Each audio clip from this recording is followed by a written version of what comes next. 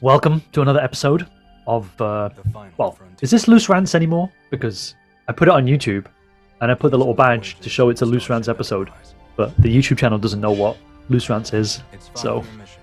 Anyway, welcome to whatever we're doing. Well, it is Loose Rants, isn't it? It's podcast. We do. Yeah, I know, but the YouTube gets more attention now. But we are here today because Adam has decided to watch the entirety of Strange New World Season 1, and that's what we're going to talk about. Luckily for people who don't like me and who think I'm spiteful, I don't know much about TOS. I haven't even finished watching all of TOS. I'm on Season 3, and Adam probably knows even less. You just want to watch it because it says Star Trek on the box, right? Yeah, pretty much. And Adam is suffering from a sore throat, so for the rest of the podcast, he'll be communicating with sign, okay? Yeah, sign language. YouTube watchers, it's okay. This is the right time to do an AI version of your voice. Oh, that'd be good. Yeah, just speak to the AI. Nice. Just riff off whatever I type. Or what is it? I can type something and then it'll interpret what I want to say, isn't it? That's good. Basically, yeah. So, did you really just want to watch Star Trek Strange New Worlds because it says Star Trek, or were you actually what attracted you to it? Actually, you know what attracted to me is the way it looked different, separate away from the dark and broodiness that's become Star Trek. So the lighter color palette is very, very. It's different. It's appealing. It's more attractive, and because it's based in around Kirk's era, isn't it? Around about that. Yeah, it's 10 years before TOS, I think.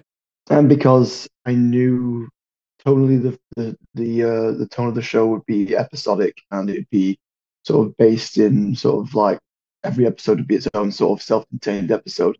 You could jump into any part of the season, fine. You know, you could just watch episode 5, say, and start from there if you so chose, or start any episode and get a feel for the show. Yeah, that's true. It is my favorite New Trek TV series, after all. I like the fact that every episode feels different. I like the fact that they deal with serious stuff, and also there are some fun episodes within the season as well. I like the fact that the more ignorant you are, and I mean when I mean you and me, the more ignorant we are about Star Trek, New Trek, the more enjoyable it is. Yeah. That's so layered with double meaning, but okay. I just wanted to see what it was about, really. The fact that they said it was going to be episodic, and I thought, okay, let's check it out. Let's see what happens. I do know that a lot of people don't like it because it's connected to Discovery, especially the first episode. Yeah. But then after that, it is its own thing, which I can see the potential of, but I have larger issues with the show. Sorry, that was my thing as well. Like it did. The only dark sort of corner of this whole season is like the fact that it is linked a little bit to Discovery. Hopefully, season 2 and then moving forward, it sort of steps away from that more and more as we go on. Yeah, I think it will. Yeah, it has to, because Discovery's gone. Yay! Did you have a standout episode? I liked the episode where is it the Doctor character? He lives in his kid's fairy tale sort of reimagining of the ship. That was mainly because it was different. I didn't like fully. It's not my favorite episode. I did feel like it was a standout episode, as if like it was one of those fun episodes that I don't know, harkens back to similar sort of episodes that were in the original series, and I think maybe even Star Trek Next Generation. I'm sure they've had an episode similar where reality is sort of like bent to a certain degree. Even say like where they've met Q, or something's happened on the holodeck and they've sort of merged into sort of the realms of reality and the holodeck sort of thing. I remember an episode of, was it Next Generation, where was it merged into World War II era, France occupied France or something like that. I can't remember exactly. I know they've played around with that era. Yeah, they always play around with that era. So you can't fail with an episode where you get to beat on Nazis. Yeah, it's a guarantee win. So I like that because it took all the characters, and so it made them change and sort of be a different character within their own characters that you know of the show. Someone like a plank of wood, like the is it the security officer or something? The Yeah, girl, she's Lal, got a name. Lal, Like or Noonien Singh, whatever. she's probably like my least favorite character on the show, but it made her be different in that episode. So it was like, okay, she's How can you say that when she's got two tragic backstories, Adam? She hasn't got one; she's got two. She should be more appealing to the audiences. No, no. The way she speaks in general, and then just the way she talks back to Spock and stuff, it's just really weird. Yeah, she talks back to every character on the ship, even though Yeah. if they're at higher rank or regardless of anything like that, it's like you can't speak to people like that. You're in like basically a military type organization, and you're Yeah. like, I'm gonna go, people. Can't be doing that. I don't respect rank, you idiot. Yeah, she plays a character called Laan Noonien Singh. Yeah, I was right. Laan. What I don't like about that, this is one of the things that piss people off about this TV show, is that actually I'll ask you, do you know what they're referencing when they say Noonien Singh? I've heard the term. I can't remember. Was it mentioned in Deep Space Nine and stuff like that in past Star Trek? You know? Well, they did mention it in one episode, but it's a Dr. Bashir episode where they find out he's genetically engineered. Right. Okay. Yeah, I remember that episode. Right, and they mentioned Noonien Singh there. But if that's your strongest callback, then I have to educate you, son. Yeah, I don't really fully know. Have you ever watched Star Trek 2? It's a little known film. Came after the first one, the motion picture. I probably have, but it's called The Wrath of Khan. Yeah, but I couldn't I remember it, but I haven't watched it. Okay, but you remember who the antagonist is? Yeah, he's genetically modified. Khan's yes. He has something. Yeah, it's DNA. Yeah. Yeah, he's like a product of like the 1990s where they genetically engineered people, and he became like the ruler of Asia for a while, and then he exiled himself on the Botany Bay starship with some other genetically engineered enhanced humans. Basically, somehow, Laan Noonien Singh is like the great granddaughter of Noonien Singh, of Khan. All right. And the thing is, nobody knows this in TOS. When they discover Khan, they're like, "Who the fuck is this guy?" And they have to search the records. Even Spock is like, "I don't know. I've got amnesia. I didn't know a Noonien Singh before, ever since Strange New Worlds." So this is one of the things that where it just breaks canon massively.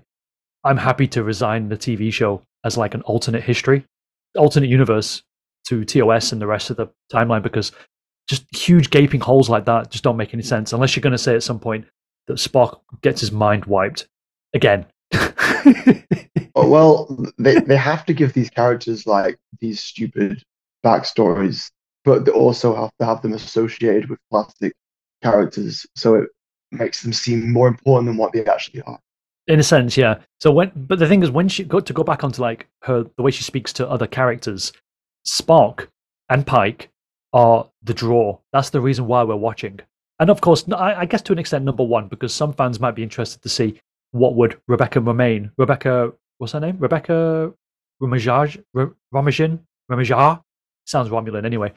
The woman who did the blue makeup in X-Men. She's number one anyway on the TV show. That character was in one episode in TOS, so people want to see her twist on it.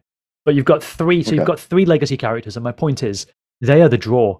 They're the ones that you're watching the TV show for. So with this Laan Noonien Singh, when she's disrespecting a legacy character, it's like, oh, okay, that touches a nerve. Never mind the fact that you're also doing that under a quasi-military organization, which is what you were saying.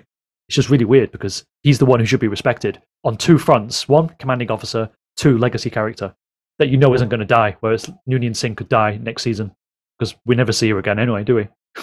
When you mention as well, like characters who are like basically got plot armor and can't die, I feel like outside of that, you've got like Pike who knows his future or whatever in like the next 10 years. I'm there thinking, knowing this as watching as a normal audience member, I'm like, wouldn't that character then be like, well, whatever scenario I'm in now, I already know my fate 10 years from now. So I don't really care about the stakes. That's what I felt like when I watched it. I thought, Pike's going to be like, well, I'm pretty much invincible. I know my fate will happen in 10 years. So any situation, scenario, for me, I'd be like, well, I'm not going to die. I can do anything. I'm not going to die. Right. So it creates this little bit of... I know what you're saying because someone else mentioned this. I think the Penske File podcast mentioned this, where you basically have a character who knows he's not going to die for 10 years. So he could he could express himself as a kind of captain that could be a little bit cavalier, a little bit reckless in what he does because he's so sure of himself. And the show doesn't really do that. You just have him brooding and being doubtful of what he can do, but he's in essence immortal for the next 10 years. But at the same time, the thing that creates the accident and fucks him up for life, so he has to live on on this planet with the Thelosians in TOS, is it's just a training day.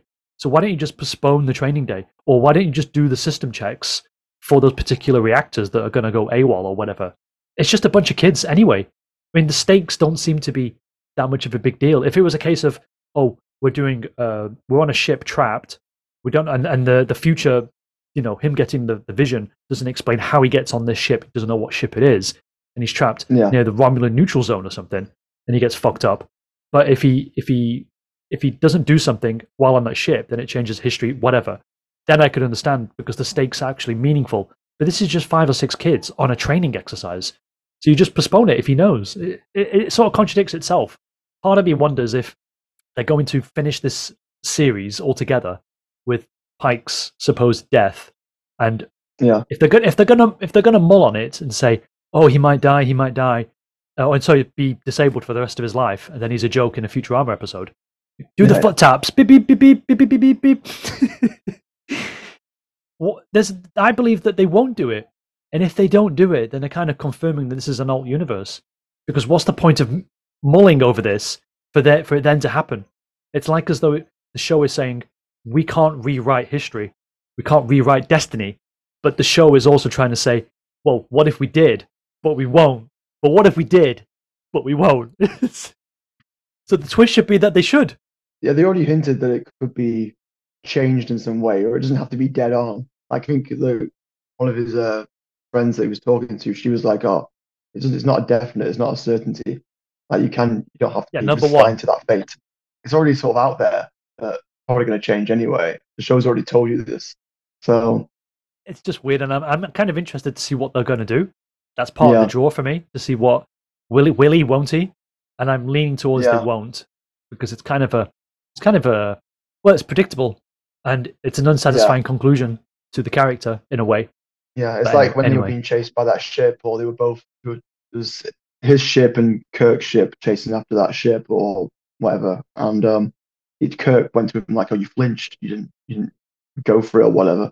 And I was thinking, if he did, then it's like, why? You know that, like you say, be more cavalier, be a bit more daring. Who cares? Like, you know your fate. Speaking of Kirk, before we get onto favorite episodes, it's like as though they need to get the references in so that we're interested.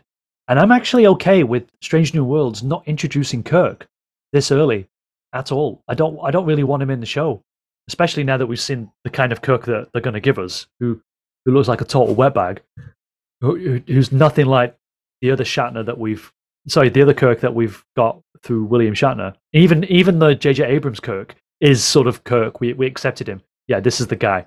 And this guy isn't anything like that at all. I don't understand it. He just looks like some beta male. He's not the alpha that we grew up around. It's so weird. But anyway, he shouldn't be in the show.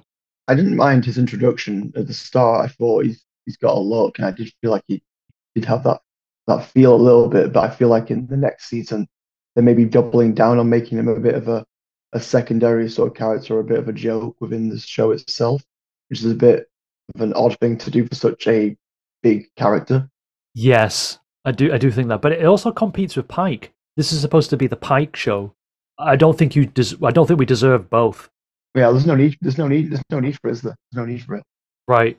And it goes back to me, it feels of small universe syndrome again, which these shows just don't seem to don't want to escape from. And when we get into Lower Decks, that's even more of what I'm talking about. I like the fact that Kirk's brother is on the Enterprise, because I think that's canonically true. So you should have just kept with that character and explored him, because he's a blank slate for all intents and purposes. And that mustache, god damn, that gives me 70s porno vibes. It's so good. He tells Pike to get a mustache as well at one point. Yeah, they do, don't they? Just in case people think we're super spiteful against the show and they're tuning out, what is your favorite episode? Because I actually have a favorite episode. There's one episode that I like. What stood out for you? Because it's fresher in your mind. And while you speak, it gives me a chance to remember more. You say this, but I'm going to have to like refresh myself on which episode was my favorite Okay, because let me again, run through the quickly then. The first one is they have to go down to a planet, and the planet is sort of they're in disguise, and they have to get Spock off the planet because his disguise is wearing off, and the two sides okay, are going to fight. Then you got Children of the Comet, where there's a ship protecting the comet. yes, the music stuff, isn't it? Yeah, Yeah, react to Ghosts the of music. Illyria, where they're trapped. Pike and Spock are trapped on a planet, and the ghosts, the genetically engineered ones, try and get them. Memento Mori is when the Gorn are attacking them.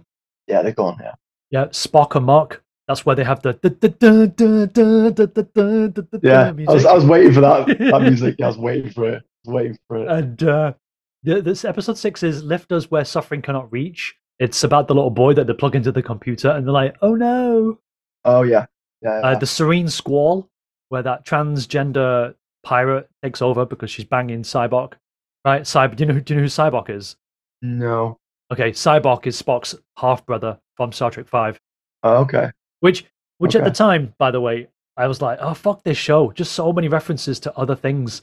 But then I thought, okay, there's a chance to explore it maybe. And they didn't really show you. We're just saying that he's in the universe. Okay. So I'm 50-50 with that, but again, because of the small world syndrome. The Elysian Kingdom is when they're stuck in the nebula and they pretend to be characters of book.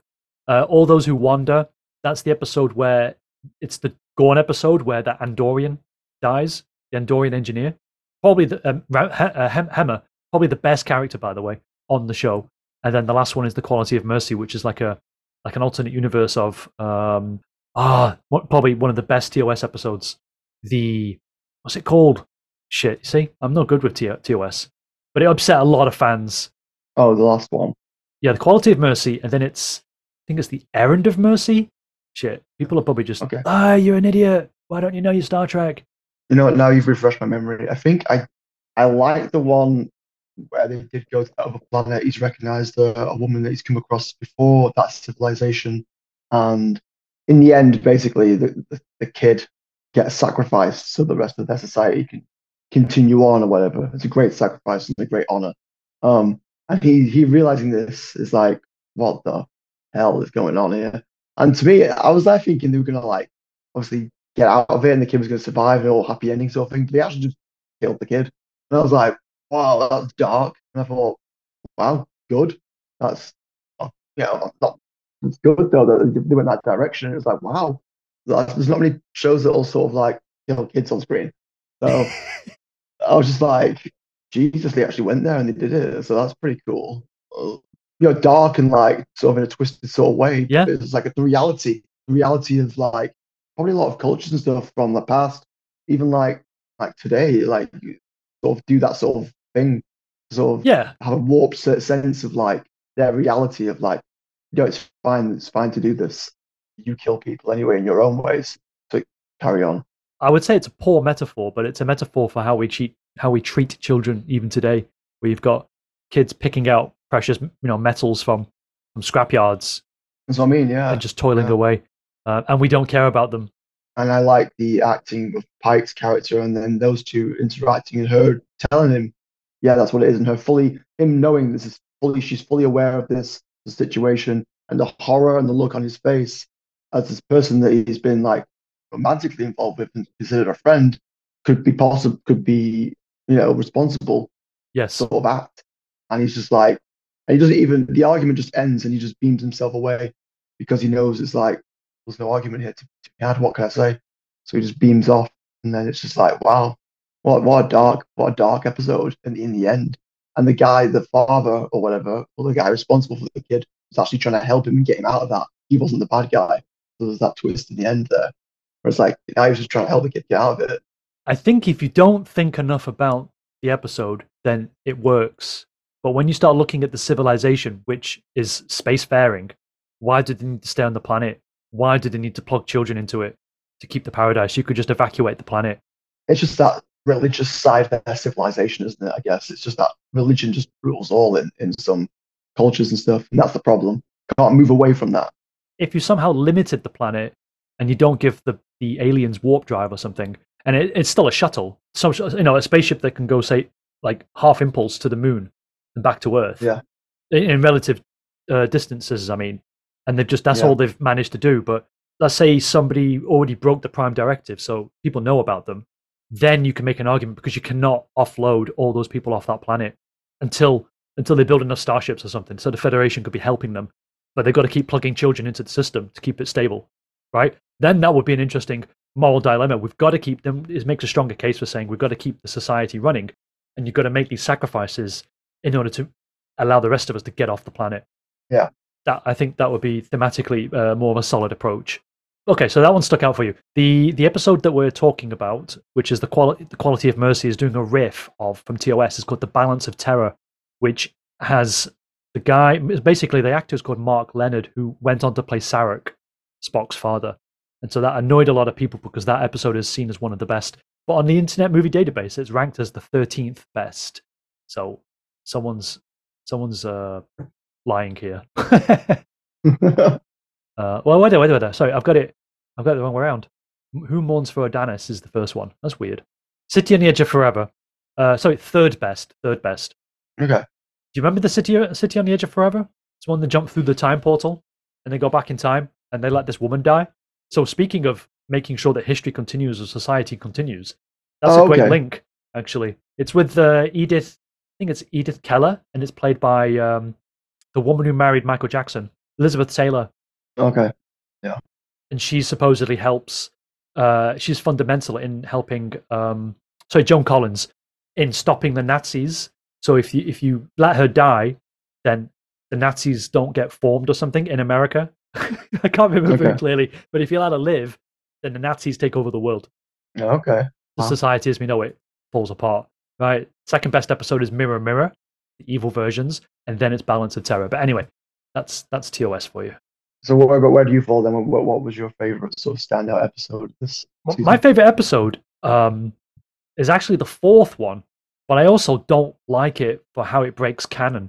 So for all those who get upset at me talking shit about New Trek, I hate one of these episodes that is actually one of my favorite episodes. So fuck you. How's that for ambiguity? Makes sense.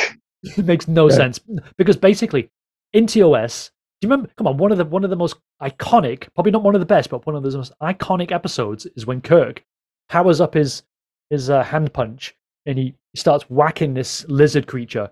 Okay, we all know that a combined fist is better than two, so he's like smacking him and he's like, "Arr, arr." Oh yeah, of course, But in the episode, you find out that the Gorn are not the bad guys; they're the good guys, and they've been misunderstood, and we've judged them based on their appearance.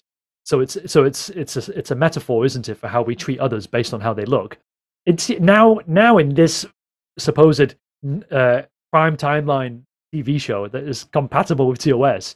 They're just basically intelligent raptors that will kill each other to fuck each other over in order to defeat the bad guys, which is the Federation in their twisted, warped sense of thinking. Am I right thinking that the Gorn weren't that big of an enemy? They were just sort of like that thing in Star Trek, and there wasn't too much known about them. So they just now create this new narrative. So they just discovered them in the TOS episode that I'm talking about, and then they're not really heard from ever again. But in DS9, they're mentioned a few times, where basically they're just living peacefully alongside the Federation. They don't join the Federation. Now they're just all out, like it's just like Jurassic Park with spaceships, with the raptors. They're like predators or something. From like Alien vs. It goes against the point of how they set up the Gorn to begin with, because they didn't know who they were, Kirk fights them hand to hand, and when you watch the later episodes, they impregnate you and make you go crazy, and it's like, damn, you're making Kirk out to be like a boss now, even bigger boss, because if this is supposed to be tied in somehow, then he took him on, didn't get impregnated, he didn't die. It's so weird, but in terms of like tension and story, I really enjoyed it. Like the Enterprise, they see that ship and they're going to destroy it, and actually it's a trap, and it's like, oh shit, they sacrificed themselves, which I don't understand. Why would you sacrifice yourself in a culture where the strongest is the best, and you actually end up killing each other as children? Yeah, right. It's so weird. But when the Enterprise is like, yeah, we got to win, and then the other ship comes in, it's like, oh fuck, and they've really got to think about how to get out of it. And then what I like is that in the next episode, they're repairing the ship. And I like the fact that they bothered to do the continuity. It isn't like a month later in terms of star dates in the universe. So Yeah, I do like it. I don't like Lon in that episode. But I do like the Yeah, way Pike takes control of the situation.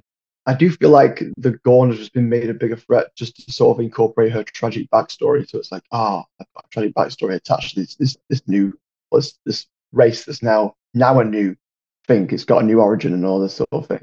And she's just there like, even in the situation, she's like, oh no, like she knows them because she survived it. Not many people survived, but I did. And you got to listen to me because I know how they think. And it's like, oh, just piss off, Clicks and piss everything. off. Yeah, it's like she knows she knows more than everybody else. It's like, why? And again, somehow Spock will forget this in TOS. There's so much shit for Spock to forget. So they'd be like, well, let me analyze that, Captain Kirk. Oh, let me see about that. Let me check the computer records. That reminds me of another episode as well. When you mentioned Spark, it's like him body swapping with T'Pring. his girlfriend. Yeah, to bring that was quite interesting, quite comical because you've got these two serious Vulcans who had like logic and stuff like that, and they just accidentally body swap, and they're just like, oh, Yeah, that's new, and it's sort of filling out the Vulcan culture a little bit more. It's kind of fun, but I didn't. I mean, its intentions are fun, but I didn't find it funny or entertaining. I just found it quite boring, and the resolution, where I think another Vulcan gets punched in the face or something. yeah, It's just like, it's Spock who occupies to bring, and he punches the guy she was going to go see. right? It's so weird. It just doesn't work to me. It just doesn't. Again, it's another episode that doesn't work, but at the same time, it's trying to do something interesting. So this is why I can respect this season, this single season of Star Trek. And someone made the point that because this is TOS, effectively prequel TOS, if any of the TV shows wanted to fill each episode with references, it's this series. Discovery has like tribbles running around the fucking starship, for example, and changelings, and it's just full of member berries. But Strange New Worlds compared doesn't actually have that much going for it in terms of member berries. It's actually trying to do certain things which I can respect. I liked when I went into each episode, I didn't know what I was going to get, so it was different formula every time. So I like that. I like that sense of not knowing there's going to be just a straightforward, a story going forward or formula of the actual show. It was just like everything was different. So then you get a feel for it in the next few minutes at the intro. You'd be like, oh, okay, it's going to be that sort of episode. Okay, cool. Like that's what separates it from everything else in New Trek. So it sets it apart. It sets it apart. Again, it's not as dark either. It doesn't seem dystopian. It actually does seem like I can see how they're trying to adapt it to TOS, and a lot of fans are upset that the bridge isn't canonically the same. They've updated it with the lights and stuff, and I don't like it. But at the same time, you've got to do something to make it appeal to new audiences. I think You couldn't have it be the 70s version of the deck because it's going to look ridiculous now. Looking at it, you're like, you can't really. They could have done it to a little bit of a better degree and modernized it a little bit while still keeping that interior the same. But it couldn't be dead on. It'd just be too much on the nose and too much jarring watching it. possibly. When they did that episode of Deep Space Nine, it was like that when they sort of imposed their own those characters in a Star Trek Yeah, the trouble episode. with triples. No, it wasn't. Something else. But okay, yeah. Whatever it was. Yeah, it was like Well, that. Trials and You're looking at it Tribulations. going, okay.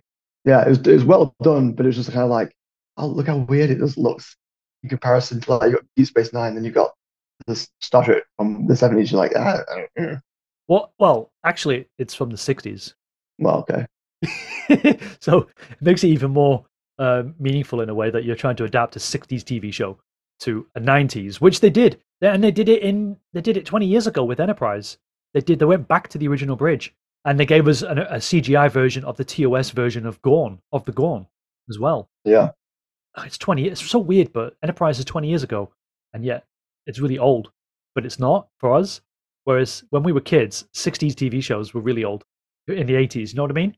Yeah. But Absolutely. Enterprise, was shot in 4K anyway, so it's got these it's got these traits of a modern production process, CGI ships, 4K resolution, all that jazz. So part of me is sort of like they should have kept the original bridge, but the other part of me is like, well, maybe not, and just admit it's not. It's not. It's an alternate universe to the Prime timeline. It just has to be. There's just so many things. Just admit it. I just want someone, like Alex Kurzman or Akiva Goldsman to say, you know what, everything we've done is not Prime timeline, but it doesn't matter. And you just get loads of respect from the original fans who want the Prime timeline protected, and not. Well, I feel like it probably should be because it's connected with friggin' Discovery, so you assume that it wasn't part of that Prime timeline. Right, but they're rewriting the Prime timeline to insert all of what they want to talk about and use the legacy characters to sort of attract us to watching it, which is Strange New World, sort of like a microcosm of that. You've got Pike and Spock, and yet they want to introduce La'an and the other characters that I can't remember, Hemmer, who I don't have a problem with. But you can't have your cake. What's that phrase? You can't have your cake and eat it. Just say it's not Prime canon, alternate canon, and then you can do whatever you want as well. It's just a win-win-win, as Michael Scott would say. Okay, so we've talked about favorite episodes. Who's your favorite character? It's got to be a mix of either I like Pike or Spock. I feel like they both do a good job. I think the guy who plays Spock does a good job at sort of having the same vibe and sort of feelings as what Leonard Nimoy did to Spock. Pike, because he just seems like that sort of alpha male, typical sort of confident sort of character, where he's like good looking, he can charm the ladies, he knows what to do in every situation pretty much. I like that about the show as well. Like they're not afraid to have a strong lead character in a guy as well. It's refreshing, especially in today's environment, to have that, which is rare now, without making your lead male look like an idiot in some manner. Yeah, but I think, well, obviously they have to. They've got to make the lead white male because of the history of the show. Yeah. So I'm not going to give him any credit for that because I find that when I watch the show, I never saw a man and a woman at the front consoles. It's always two women, one on ops and one driving the ship. Yeah. And it's like, oh, this is suspect. Like nearly everybody else on the bridge is always a woman, always, nearly, and none of them are ever in front of Pike. Like, yeah. Ortega's kind of does my head in as well a little bit. In fact, that she's so she's meant to be this ace pilot or this ace navigator that can just maneuver the ship in any way she can. It's like there's none of them struggle. None of these female characters struggle with anything. Yeah. And it's just like, come on, guys. Like, it's so on the nose sometimes with some of the things. And yet, if you wanted to, I mean, people say it's woke, and I kind of do believe it's a little bit woke. But you've just pointed out a difference between the female characters and Pike. What makes Pike so much better is that he does struggle. He's not a perfect captain, and he's having these doubts, and yet the female characters don't at all. Yeah. Maybe La'an, maybe. They just have tragic backstories. Even with La'an, she can do everything, but she's just got a tragic backstory, which makes it even better because when she overcomes these things, it's better. I actually like. Go on. Sorry, I thought you finished. Yeah, go on. No, go on. You go on. That was my thought. That was my thing. Yeah. Oh, okay. I actually like Ortega's because one, she's incredibly hot, and two, she doesn't have a tragic backstory. In fact, you don't know anything about her because no episode is focused on her yet, which is really weird because she's one of the main cast, and yet she's got nothing. But I don't like the way she speaks. We can go back to the dialogue, but she said to some guy in the corridor, "Whatever tweaks your freak, man." And it's like, this is just 21st century dialogue. It takes me out of it so much. And you know why? Yeah. Because all the fucking writers are CW writers. Oh, are they? Yeah, when I did my episode reviews, I made sure to research who the writers were, and they've all done CW stuff. And Akiva Goldsman, who's in charge of he's like the lead writer or the producer. He's the guy who wrote like Batman and Robin. Oh, right, okay. That's his filmography. Let me have a look here. Batman Forever, Batman and Robin, Lost in Space, iRobot, Da Vinci Code, I Am Legend. Those are the things. Oh, Transformers, The Last Night. He's done that as well. There's all sorts of like shit movies that he's done, and how he gets to be in charge of Star Trek, I don't know. But there we are. Yeah. What about you? What's your favorite character? My favorite character is actually Hemmer. So I was kind of annoyed that they got rid of him. But you have to acknowledge that they do have to get rid of him somehow because Scotty becomes the engineer. Yeah. I didn't like how he was impregnated and he sacrificed himself for that. I think he's such a great character. They should have just let him transfer away and kill La'an. Did you know that his species of Andorian is actually a reference to Enterprise? Was it? Yeah, because Andorians are blue, right? And they've got the little things on their head. But in Enterprise, they create a subspecies of Andorians who live under the ice planet, and they're blind. And so he's a reference to to Enterprise, Okay. which I actually liked. And he's just a nice guy all round, and he tutors Uhura, but then they kill him, and it's like, Yeah. oh, that's not fair. Yeah, they could have And the kept actor him around playing for, like season 2. Yeah, they could have kept him around. They could have kept him around for season 2. and the actor playing Hemmer is actually blind as well. Oh, is he? Yeah. So for reals. Wow. Okay. So yeah, Wow. there's like a cute reference, and then there's also giving that guy work as a blind character because he is blind, which I kind of liked. But other than that, I'm not really interested in any of the other characters, because even the legacy ones, because I know they're not doing them properly. See, you see how I oscillate between liking it and disliking it? It's like my favorite show, but I don't like any of the characters. Yeah, it's weird. It's weird. I'm interested to see how it pans out. I mean, Pike only had one episode, for Christ's sake, so I'm kind of interested to see, obviously, how he develops, and will he or won't he get put in the wheelchair? I'm worried a bit apprehensive about season 2, because I feel like this first season's got quite a bit of success. It's been sort of liked and picked up by the fan base, and now people doing this now are like, oh, now we can do something.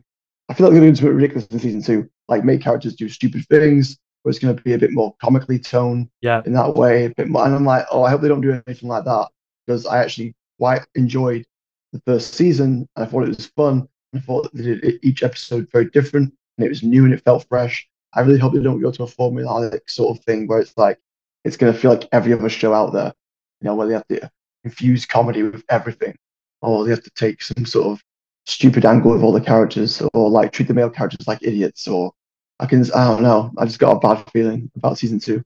Okay, Scotty, I don't think is in season 2. I think they've got another engineer.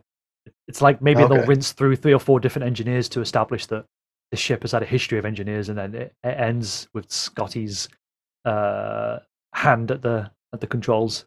Yeah, because in Star Trek, Captain Kirk was not the first to command the ship, and neither was Pike.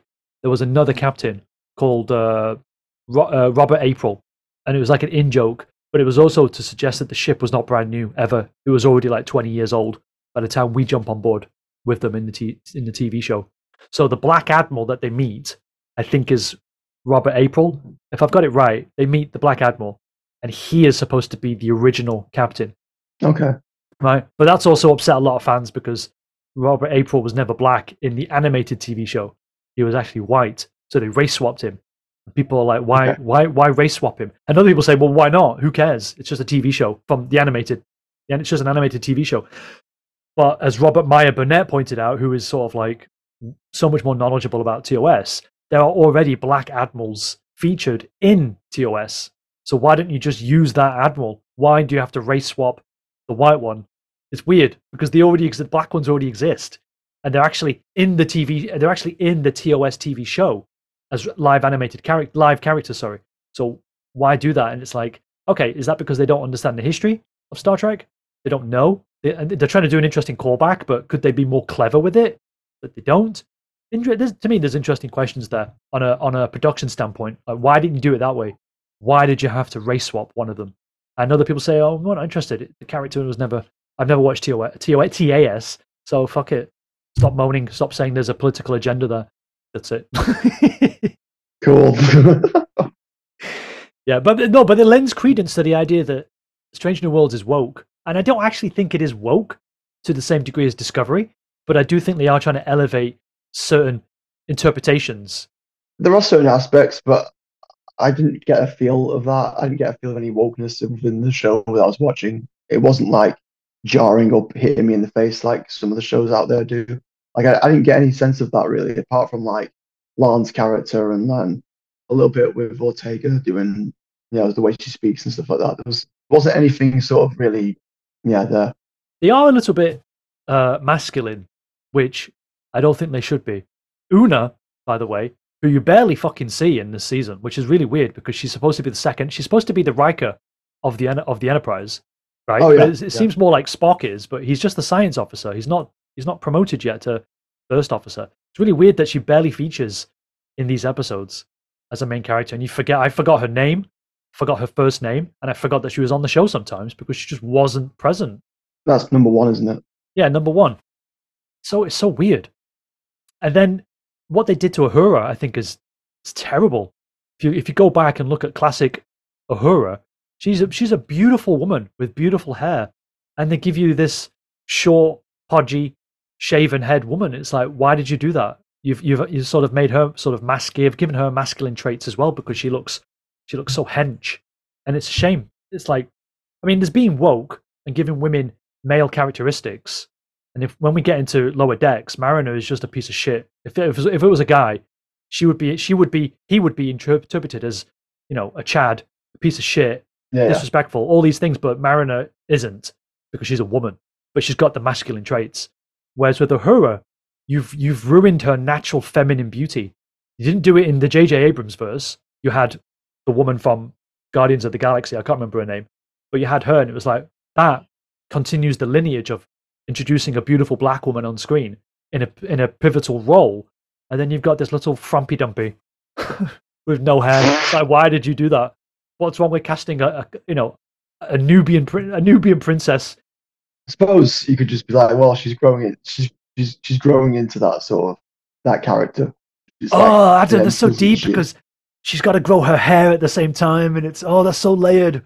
Oh, Adam, Yeah, I didn't see that. That's so cool. I'm definitely gonna watch it. watch it. It's a metaphor. You're growing her hair. Yeah, I'm not taking the piss it out of you. I'm is. taking the piss out of the show. No, The I show know. is, if you think about it as subtext. No, I fucking hate it. They should have got a more beautiful woman to play her. A more feminine woman to play her. Oh, well, she looks all right. No, that's why I corrected myself. I think she should be more feminine. Okay, okay. Yeah. I mean, yeah. Okay.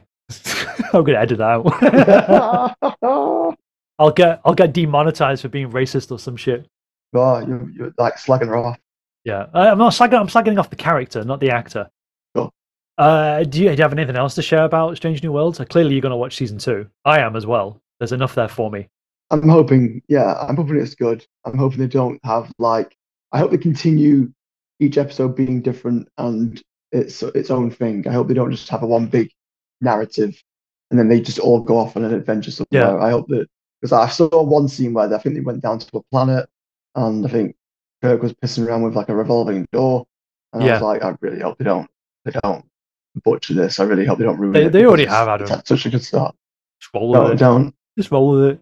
Although, I'll tell you something. There is some serialization because there are some things that characters do between episodes. Sort of like how DS9 did it. For example, Mbenga's daughter, who, by the way, we haven't even talked about. Mbenga is a really cool character, and he's actually in TOS. Oh, They the just- doctor. Yeah, they've lifted him from TOS and made him the chief medical officer of Okay. the Enterprise. But maybe McCoy comes in and he gets shifted to another position. I don't know. I liked the idea that he's keeping. I kind of liked it. The idea of his daughter being put inside the transporter, right? I was gonna ask you about that as well. But it doesn't work inside, again, the canon of the show, of the canon of the franchise. You can't keep someone in permanent stasis inside a transporter. The particles just disperse after like 30 or 40 seconds. And there's been entire episodes based around this. So some people are saying, why don't you just put her in the fucking freezer? But then you wouldn't be able to have her coming out. You couldn't keep thawing her, freezing her, thawing her, freezing her. It's really weird. And then the way they get rid of her was not interesting whatsoever. Oh, the magic nebula person will just look after her. How do you know? Don't care. Let's just get rid of this interesting aspect to Mbenga. Yeah. So weird. I thought they would have played with it for longer. Maybe take it into 3 seasons. You just know there's a child stuck in the medical transporter who should be frozen. I was going to ask you about that because I didn't know the logistics or like the lore of that. I didn't know if that was even possible or if it was even a thing they could do. Right. So I was kind of like, oh, okay then. And then, yeah, at the end of the episode, they sort of like quickly wrapped it up with like, oh, magic cloud thing has helped little girl. And then they've just floated off. And then all of a sudden she's come back because time works differently. And he can then be resolved as a character. And I'm like, everything's okay. You don't have to feel guilty or worry about anything. So you can just go about your life now and be a normal restored character. You don't have to have any sort of Right. tragic backstory or any scarring from this. It's fine. Everything's fine.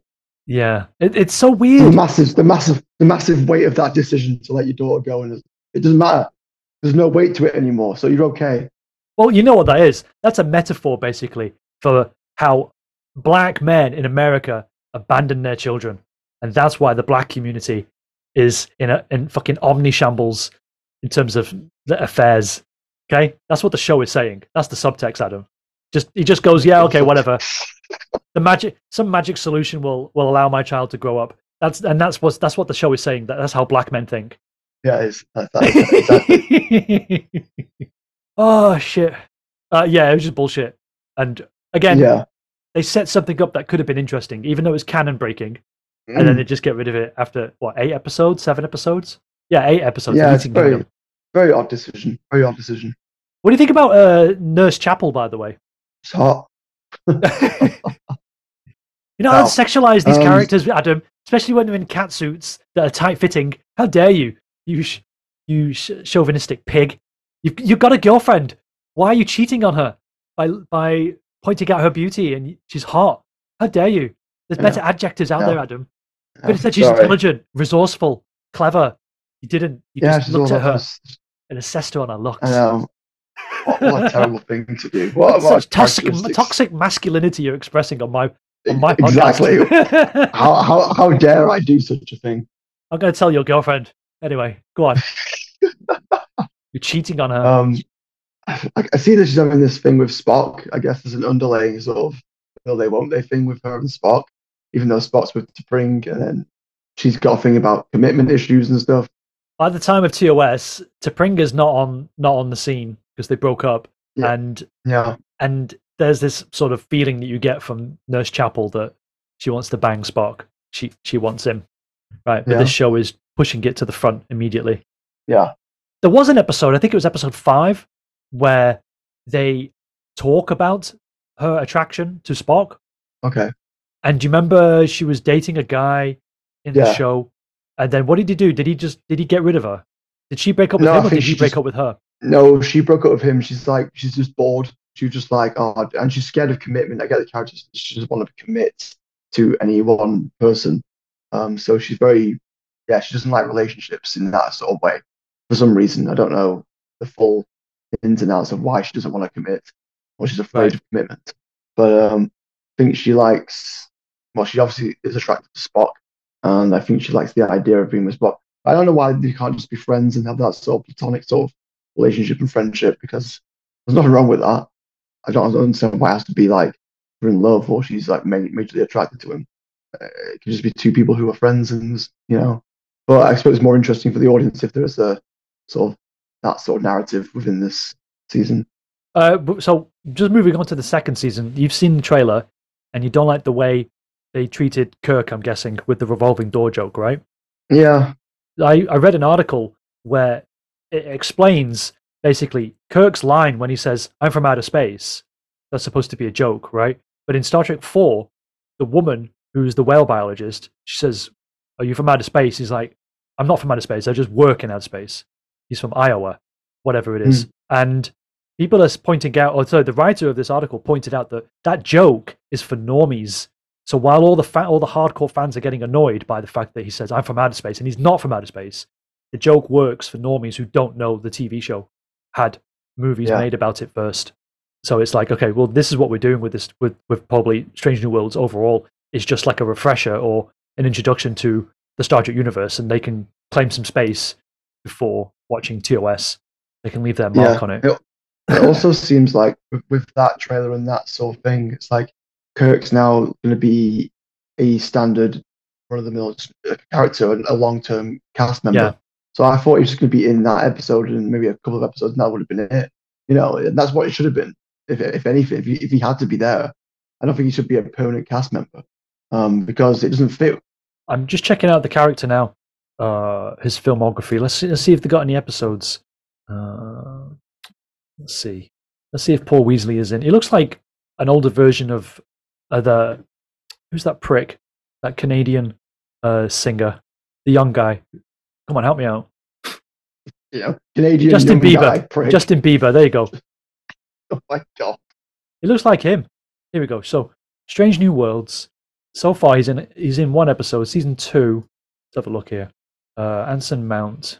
No, it doesn't say how many episodes he's in, because I feel like if they're gonna have lots of appearances of him in the show, then you kind of are undermining Pike.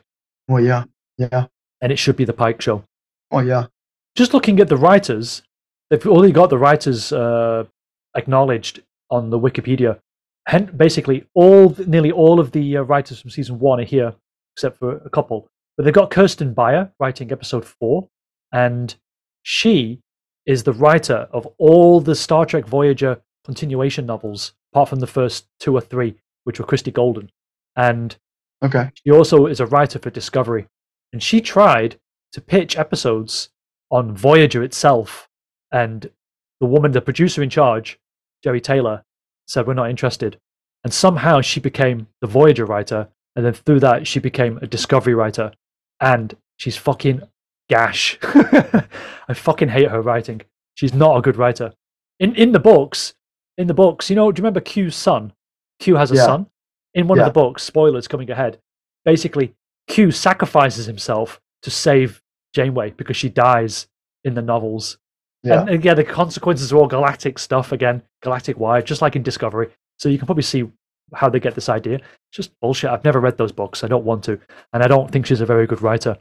So yeah, I'm not looking forward to this. Again, the rest of them are just CW writers for the most part. And a lot of them don't have experience. When you look on their Internet Movie Database, a lot of them actually haven't written a lot. And then they're given Star Trek. And it's so weird that this is supposed to be prestige TV. And yet you've got immature writers. And I don't mean that in a derogatory way. I just mean that they're not probably as developed as other seasoned writers.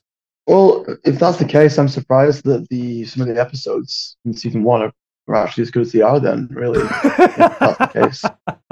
Well, it's true, though. If you're saying that they're not that seasoned veterans, then it's like, wow, okay, that's pretty good then.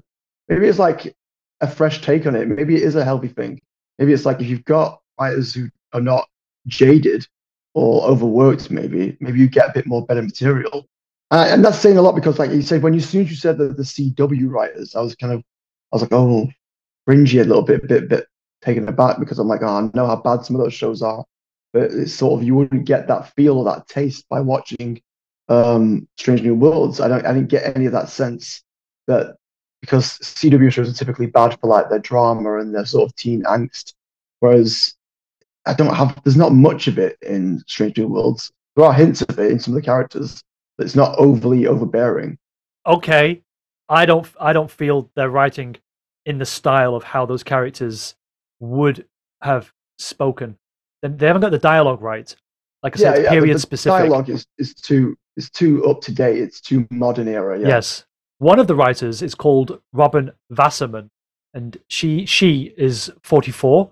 And when you go on her Wikipedia page, all she's ever written are novels for teenagers. Okay. Like for example, The 7 Deadly Sins from Simon & Schuster features 7 morally bankrupt teenagers in a small California town. Each novel revolves around one of the sins and each character's transgressions specific to that sin. That's okay? Yeah. And yeah, it's just all they've written, this particular person, is just teen drama, and then they get Star Trek. I'm not saying she can't write for anything else, but that's the experience. And then she's jumped on board, and I'm like, eh. And she wrote the Spock Amok episode, by the way. Oh, okay. It could be a money thing as well, so it's cheaper to get these younger, less experienced writers in. Probably a budgetary thing as well. Yeah, possibly. I like the fact that you're more positive interpreting why these writers are on the show, whereas I'm not. Speaking of writers, because I don't want to do Lower Decks today, by the way. If you're okay, we can do it. We can do it next week and just keep the episode short. Yeah, that's fine. But the writers' strike is on at the moment. Yeah, I know. Yeah. And a lot of the writers that I'm seeing that are striking are actually bad. They're bad writers. And maybe it's because of my feed and I'm doing Star Trek stuff. But you see Star Trek writers posting like the strikes and stuff, and it's like, guys, I mean, nothing against you personally as a person, but your writing is bad. You should not be front and center of the strike because at the moment there's a lot of shit TV. And it's because of the writing. People understand it's not the production values, it's not the CGI anymore, Yeah. it's not the acting, it's actually the writing. And because of this political left-wing ideology that is present in Hollywood, you do not have the sympathy of the audiences. And some people are already saying it feels like these TV shows are written with ChatGPT already. And so, what benefit are you? I think you need good writers to stand up and be more vocal and put themselves present on social media, talk about these things. So, on my Twitter account for Star Trek, I'm having a go at the writers, saying you probably shouldn't, tweet and get support. But on my main account, I'm much more supportive of the general issues surrounding this strike and that writers should get paid. But at the same time, I don't believe that bad writers should be supported by a union. That's one of the problems with a union. The union will carry bad writers or bad workers. Yeah. And they just happen to be Star Trek writers. I don't think it's just Star Trek. I think Disney and Marvel have a problem with that as well. Yeah. I mean, my forte is Star Trek, but yeah, Star Wars and Marvel. I mean, I'm not interested. Sorry to go off topic, but I'm not interested in any Marvel movie at the moment. Not even the James Gunn Guardians of the Galaxy. I'm just not interested. Yeah.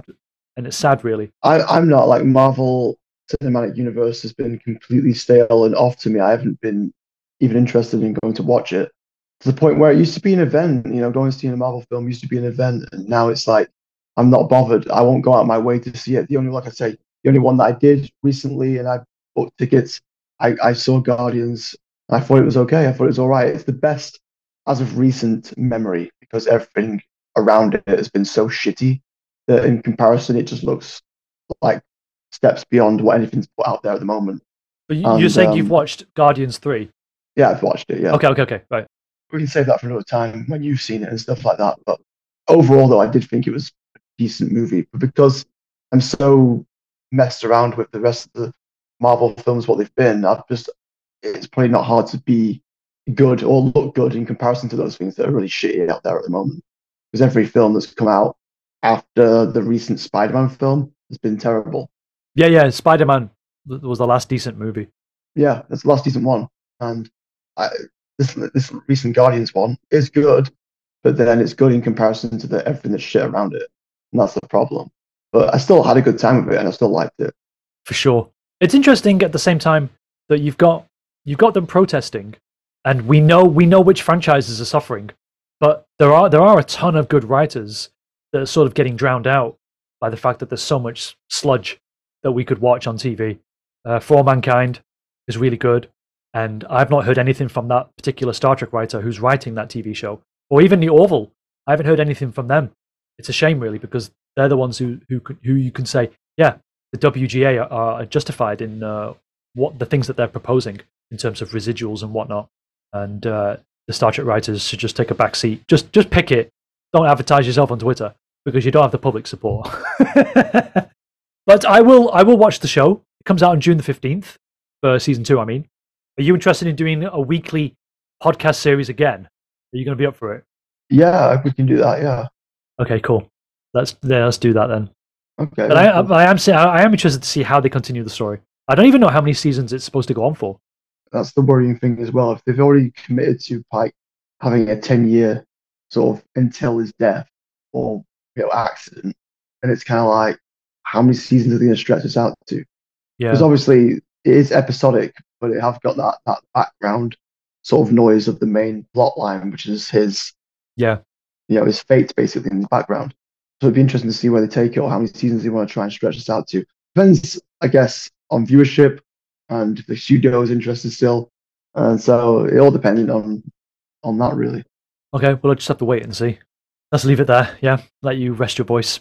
Yeah, if my energy has been lower, then the reason is because I can't even laugh properly because it hurts my throat.